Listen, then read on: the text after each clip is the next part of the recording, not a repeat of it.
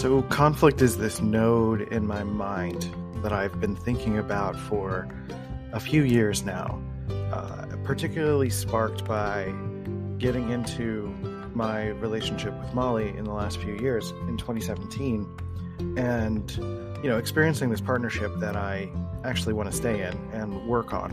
And so when we started to have conflicts, which happens in any relationship, it's actually important to have conflict because conflict is a resetting of boundaries or expectations. And as you grow and develop as people, as individuals, which is like a marker of success in relationships, is to be able to individually grow and then accept the growing of the other person.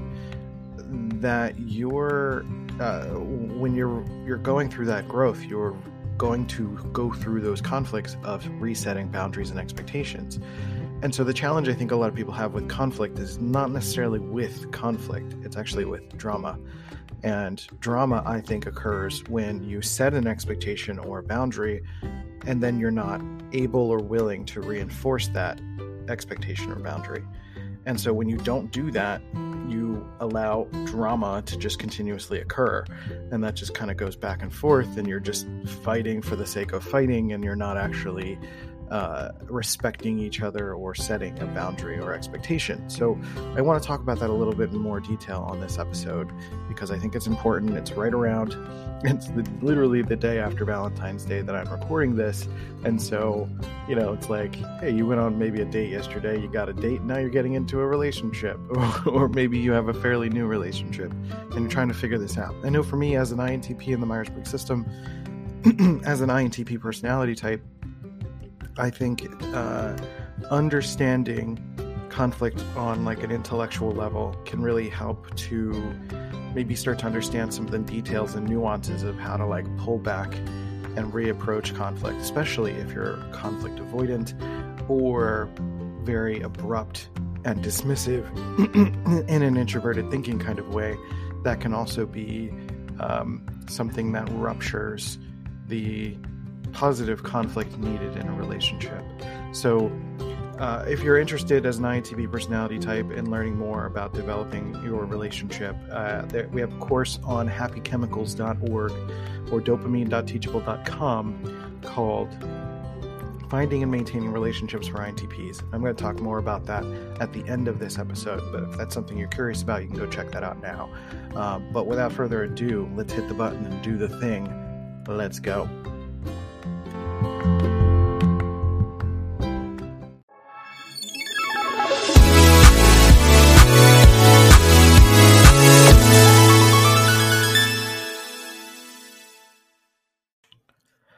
So as I said, we've had conflicts in our relationship, and I think that's important to have conflict and to learn how to have conflict. And not only is it a challenge from a personality standpoint, you have different worldviews, maybe different ways of perceiving things depending on the configuration of your relationship. But then there's different ways of making decisions or what you want from a partner. And I think much of the time, I think what's important about a relationship, if you're going to be playing a long-term game with a long-term person, that you're going to have these calibrative conversations regularly. And that means not only getting to know the other person in terms of their 4-letter code, but getting to know what they respond to or what they're thinking or what they're feeling or what they want from you in a certain context or situation. Or maybe understand within yourself how maybe you're trying to push a certain feeling or style of relationship or behavior onto the other person without realizing it and not adapting to each other. And that's where the conflict arises, right? Sometimes that is personality related when it's like, I would prefer that you just listen to what I'm saying versus like, I would rather you respond to what I'm saying. There's going to be different types of responses needed in different emotional, distressful situations. Or if you're an INTP and you have a lot of thoughts and things you want to share, it can be very jarring and challenging, and you may not even be aware of your own emotional needs as an INTP and how to express those needs. Especially, that's why I talk about on this podcast and on the YouTube channel about INTP's need for validation, because that's something that gets very much missed for INTPs using introverted thinking, is that it's very much a form of intellectual seeking of validation. Like, I have these ideas, I have these thoughts, and while it's not necessarily that you need to agree with me, I just want to know that I'm understood, or that I can be heard, or that someone can really um, that I'm not going crazy. Because as you start to develop as an introverted thinking person, you start to doubt yourself more. It's like, well, am I being biased in this way? Am I being biased in that way? And then if you finally are able to ask another person about how they feel about this or what they think about this, and they say like, oh yeah, that makes sense, that's validating, that calms the nervous system, and you're able to relax. And so in relationships, there are all sorts of tropes that different personality types have stereotypes around. And for an INTP, that can be robotic, that can be being cold, that can be being being seen as emotionally stunted, even by the INTP themselves. And so that's why this podcast episode exists, because when I was first going through conflict with Molly, the first thing that I realized that was a changer for me was that I actually wanted to go through this conflict. I wanted to understand why we were having a disparity. And I think that's an important first step, is like realizing that if are you having conflict for the sake of drama? Are you having conflict for the sake of being seen or heard? Are you just wanting to be around this person but not necessarily go in depth with this person? And in a lot of ways that can perpetuate drama. But I don't necessarily want to have continual conflict. I want to have conflict when it's necessary. And I think that's a distinction between a healthy relationship and an unhealthy relationship, is accepting that conflict is a path, an obstacle that you're going to come across in in its actuality. Like, that's just going to happen. You are two different people with different lives, different perceptions, different things that you bring to the table, and you're both trying to nurture what we call the third entity in the relationship, which is, you two as individuals, and then you have the third entity in the relationship that also needs nurturing. That's the bond together, that's the way that you interact together, the way you live together and be together. So that's super important, I think, to be aware of those different types of conflict, and whether or not you actually want to continue to resolve a conflict, because sometimes you can't make the other person understand or develop a maturity to want to be able to go through conflict, right? And sometimes even like trying to say that literally can be not great for the conflict itself, right? It's not about trying to push your view or trying to push your stuff, because that's what conflict is, right? Like, I want this and I want this, and conflict ensues, and those things, they brush up against each other. Not They're not in simpatico. It's one thing if you're like, I want oranges, and the other person's like, I also want oranges, and you're like, we're best friends, and then, and then you live a happy life. That's just not always how it's going to work. You're going to come across a crossroads where someone's like, I love asparagus and I want asparagus for dinner, and I'm like, I think asparagus smells like pee and makes your pee smell weird like asparagus. um, so I don't think it actually smells like pee, but I don't like asparagus, right? And so that's just like a much more innocent conflict. But that in itself comes a compromise, that if the one person who likes asparagus is going to eat asparagus, then they can put that on their plate, or that they can make it themselves, or that they can make it for themselves at some other time. Whereas the person who doesn't like asparagus, that's not something they can really compromise on necessarily. Where it's the person who likes the asparagus can maybe do without it or compromise. Whereas the person who doesn't like asparagus, you can't make yourself like asparagus. You just can't. It's just, your taste buds are your taste buds. They may evolve and change over time in certain ways, but in others, they simply don't. So there's that conflict that needs to be resolved, right? So the person who doesn't like the asparagus needs to say that. They need to set the expectation or the boundary of like, I don't like asparagus, so I'm not going to eat asparagus. And I would appreciate if we don't make asparagus in our dinner, or at least not make it the main part of the dish, because then I won't want to eat it. And then maybe I'll get resentful and I won't really appreciate that. And, stuff like that. Right. So you're kind of defining what the expectations are and what the boundary is. And that's usually, again, the conflict starts with that. Two wants that sort of conflict against each other. They conflict with each other. And you're needing to find resolution for either some sort of compromise or some sort of some way to secede, right? Some way to either separate, compromise, or find some way to I wouldn't necessarily say sacrifice, because there are circumstances where maybe you can just like let something go, right? In the case of the asparagus, it's like, okay, I can live without asparagus. Like, it's the person who likes it. It's just like, yeah, I mean, I like it, but I don't like it that much. And then they can compromise, right? Or they can just, you know, pull back and not worry about it, right? So I think that's important to have those conflicts. Now, obviously, much more um, there are much more serious topics out there that you kind of work through and deal with as a couple, or as a even just like a boss coworker or parent child or cousin, whatever kind of relationships you have in your life. There are all sorts of conflicts that occur, and obviously there's all sorts of fighting on the internet all the time, because I want this and I want this, and what the other person wants completely conflicts with what I want, right? And so it's hard to find compromise when there's no sense of intimacy between the two people that are fighting on the internet, right? But if you have a desire to work with each other and support each other and want to grow with each other and want to spend time with each other, then that's the measure of whether or not you're willing to make compromises, or to honor the other person's expectations or boundaries, right?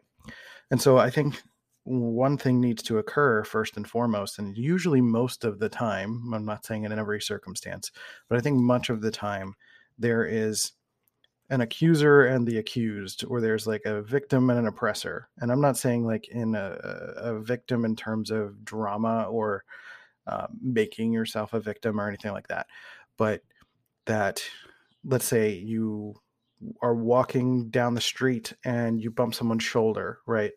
It's whether it's usually it can be obvious that there's like, it was one person that wasn't looking, or there's some sort of notion that like one person was the person who did the major hit and the other person took the hit, right? And I think much of the time it can be obvious which one is which. Now, it's not always easy. Some conflicts are not. A lot of conflicts can live around this place of like trying to decide who is the one that started the thing, right? Like, you started it, you said this, you did that, right? And I think the only way that aspect can be resolved is if there is some sort of ownership on your part, right? Whether it's like, I feel this way, and therefore it felt like because this happened, I feel this way, or because or because something happened that I'm acknowledging that you feel a certain way. And so I think acknowledgement, maybe not necessarily those roles, but I think acknowledgement of what each other wants, or what happened, or the situation needs to occur, right? Otherwise, conflict gets outsourced, because that energy stays in the body typically, and you got to do something with it. And so you may have like a run-in with somebody at a stoplight, and they cut you off, and you're not able to have a resolution with that person, because it's just such a quick exchange, and you're not able to like wave at each other or say sorry, or someone beeps at you or you beep at them. And then you take that energy of that conflict that's unresolved, and then you bring that to work, and you bring that energy with you, and that energy gets slowly dispersed, or put onto one person, or dispersed amongst a bunch of people, because you're trying to find the other party to equalize what happened. Meaning that if you're feeling like the victim of a situation, you're going to look for an oppressor to try to blame or try to put your energy on or try to get some sort of apology from. And so that may mean that you end up creating conflict with someone else and becoming the oppressor to them, and then they don't take on that role of being the victim, uh, or they take on that role of being the victim and you feel somewhat resolved, but then they don't necessarily feel resolved. If that makes sense. I think it's a little jumbled, but I think you're getting a sense of what I'm trying to say here. And so, um, conflict is complicated because it tends to form in a couple different ways, and I personally think it forms in four main categories, which is unconscious physical, conscious physical, unconscious emotional, and conscious emotional. And so if you got unconscious physical, that's like walking, bumping into someone on the street by accident, like bumping shoulders. Then you've got conscious physical, which is like, I don't like you. I want to hurt you. I don't want you to exist. Right. Or some sort of retribution or vengeance or wanting to hurt the person because they did something to you or just because you don't like them or some bigotry or whatever reason. There's some sort of, you're making a choice that you want to harm this person. Unconscious emotional usually stems from some sort of unconscious trauma, or in the case that I just mentioned, where you are unconsciously bringing the emotional energy from a unresolved conflict to the next conflict. That's usually an unconscious emotional conflict. And then you've got conscious emotional, which is usually someone who is being more consciously manipulative in order to gain resource or to gain some sort of energy around them. They want to have certain people in their lives, or they're trying to feel important or try to gain some sort of value. So that could be manipulation of resources or trying to, I don't know, trick someone into staying into a relationship, right? And so I think that's why this is so important to think about conflict, because if you're with a person who is not willing to work through conflict, who is not willing to own certain things or not willing to listen to you and listen to your side of the want, right? Much of the time, many conflicts don't get past a certain stage because there is not a willingness to really listen to what the other person wants without judgment or bias or without interjecting and saying like, well, my thing's more important, right? And I think as an INTP, if you're listening in the Myers-Briggs system, you have more of an opportunity to take an unbiased approach, to listen to what the other person wants, and to propose a compromise. But also understand that if you're with a partner who is not also an INTP, they may have things that they want that may not necessarily make sense to you, but it's important to honor what the feeling is that's coming from them and what they want. So that's part of the compromise, right? Is like sometimes you may have to sacrifice a certain way of thinking in order to understand a different kind of thinking. And usually that's where a lot of conflicts come into play, is two different styles of perceiving the world or making decisions about the world. And so if you're not fully understanding each other, or you're not able to really understand what the other person is saying, that's like a major part of the battle onto itself, right? So one of the first conflicts that Molly and I had a hard time. Like I had this mindset for some reason that apologizing was like a sign of weakness. I don't know why. I don't know where it came from, but it felt like a version of lending my power to someone. And so it wasn't that I didn't want to own anything that I did or anything like that, but there was something about apologizing that something I picked up. I don't know where. Maybe it was from some sort of advice somewhere on the internet. And it was just something that I did. And so in this case where there's this person that I care deeply about, is sort of, there's this looming energy of wanting some sort of resolution or apology. I think it became something where I had to let go of my own stubbornness and work through the process in my mind of like, why is she needing an apology in the first place? Why would I need an apology in any certain situation? And I think apologies serve the purpose of not only acknowledging, but making a promise, right? So you've got, again, the acknowledgement of these roles that I'm talking about. Then you've got the sort of acknowledgement of each other's wants. And then you've got this resolution, which usually involves an apology and then some sort of a promise, like, I won't do that again, or I won't say that again, um, or making some sort of agreement, right?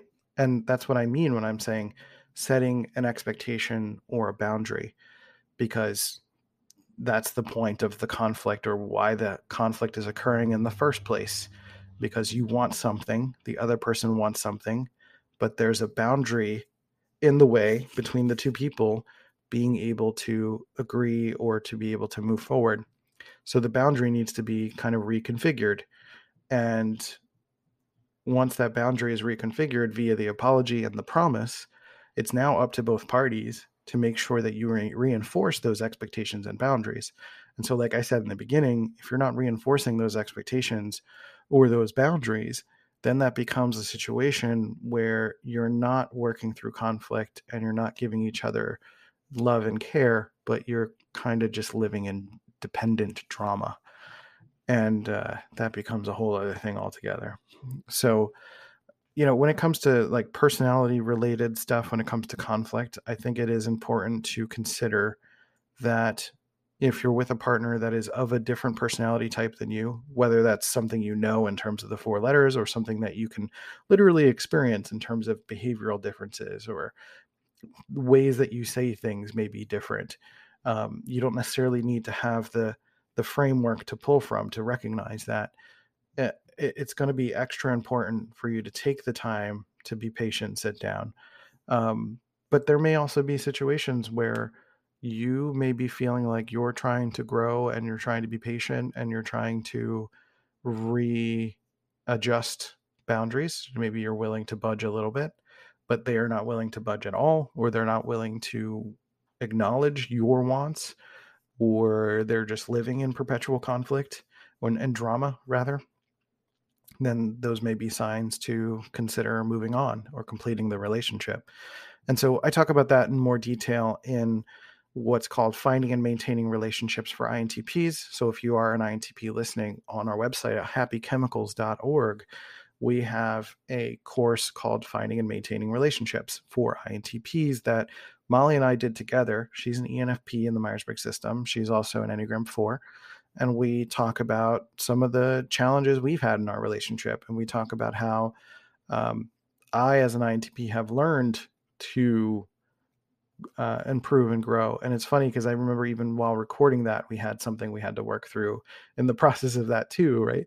And so it's not just romantic relationships necessarily. It's like working with people and having to make decision compromises, or perceptual alignments, right? And it's a whole thing. It's a whole challenge.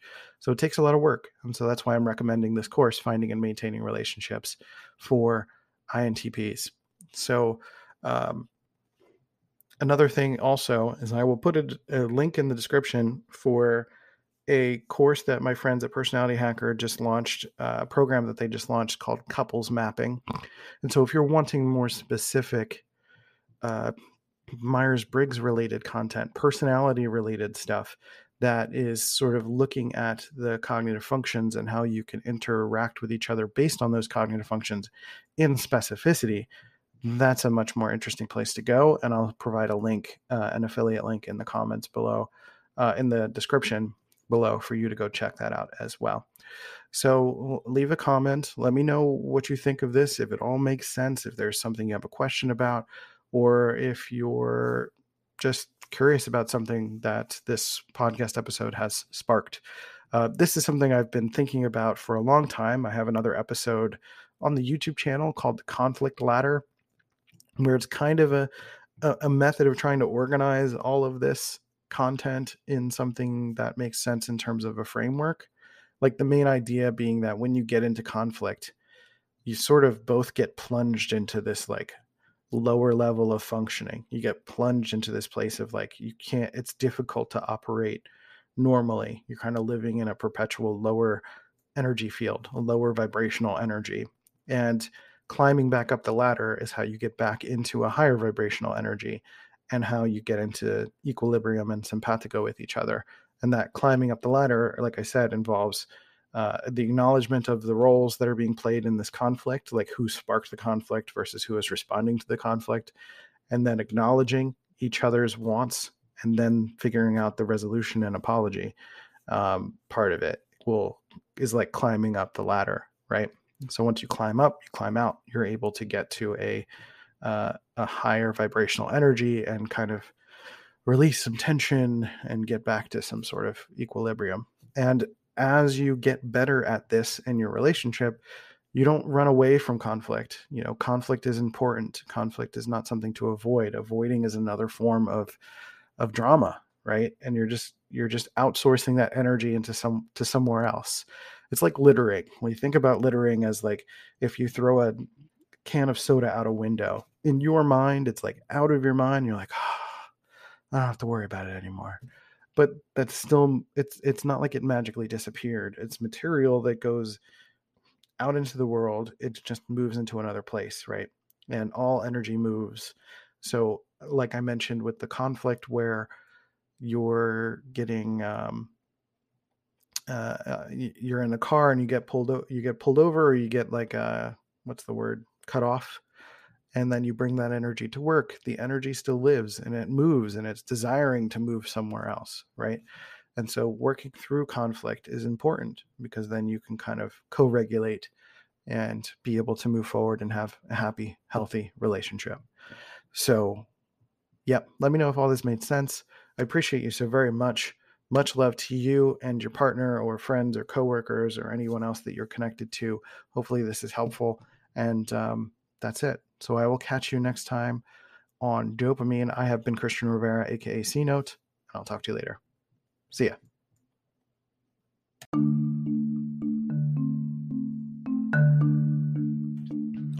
So this is a reminder that I'm going to probably start putting at the end of every show to let you know that this is just a show by a person that's just talking about what I think I know.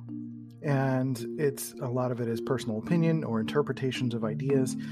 And I personally am not going to attach or take any personal responsibility for how you carry this information forward into your life. It is ultimately your responsibility to continue to research, to filter, to figure out what's true for you, to figure out how the world works on your own terms from your perspective. I can only talk about my perspective. I can only talk about what I know or what I think I know. So do your best and don't take anything that I say as gospel. I hope that you can take whatever I'm sharing with you as something that you can go out into the world and experiment with.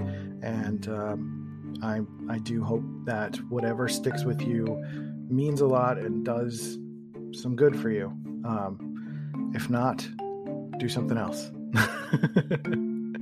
All right, this has been a C-Note Media, or C-Note Studio, C-Note.studio podcast. I'll catch you on the next one.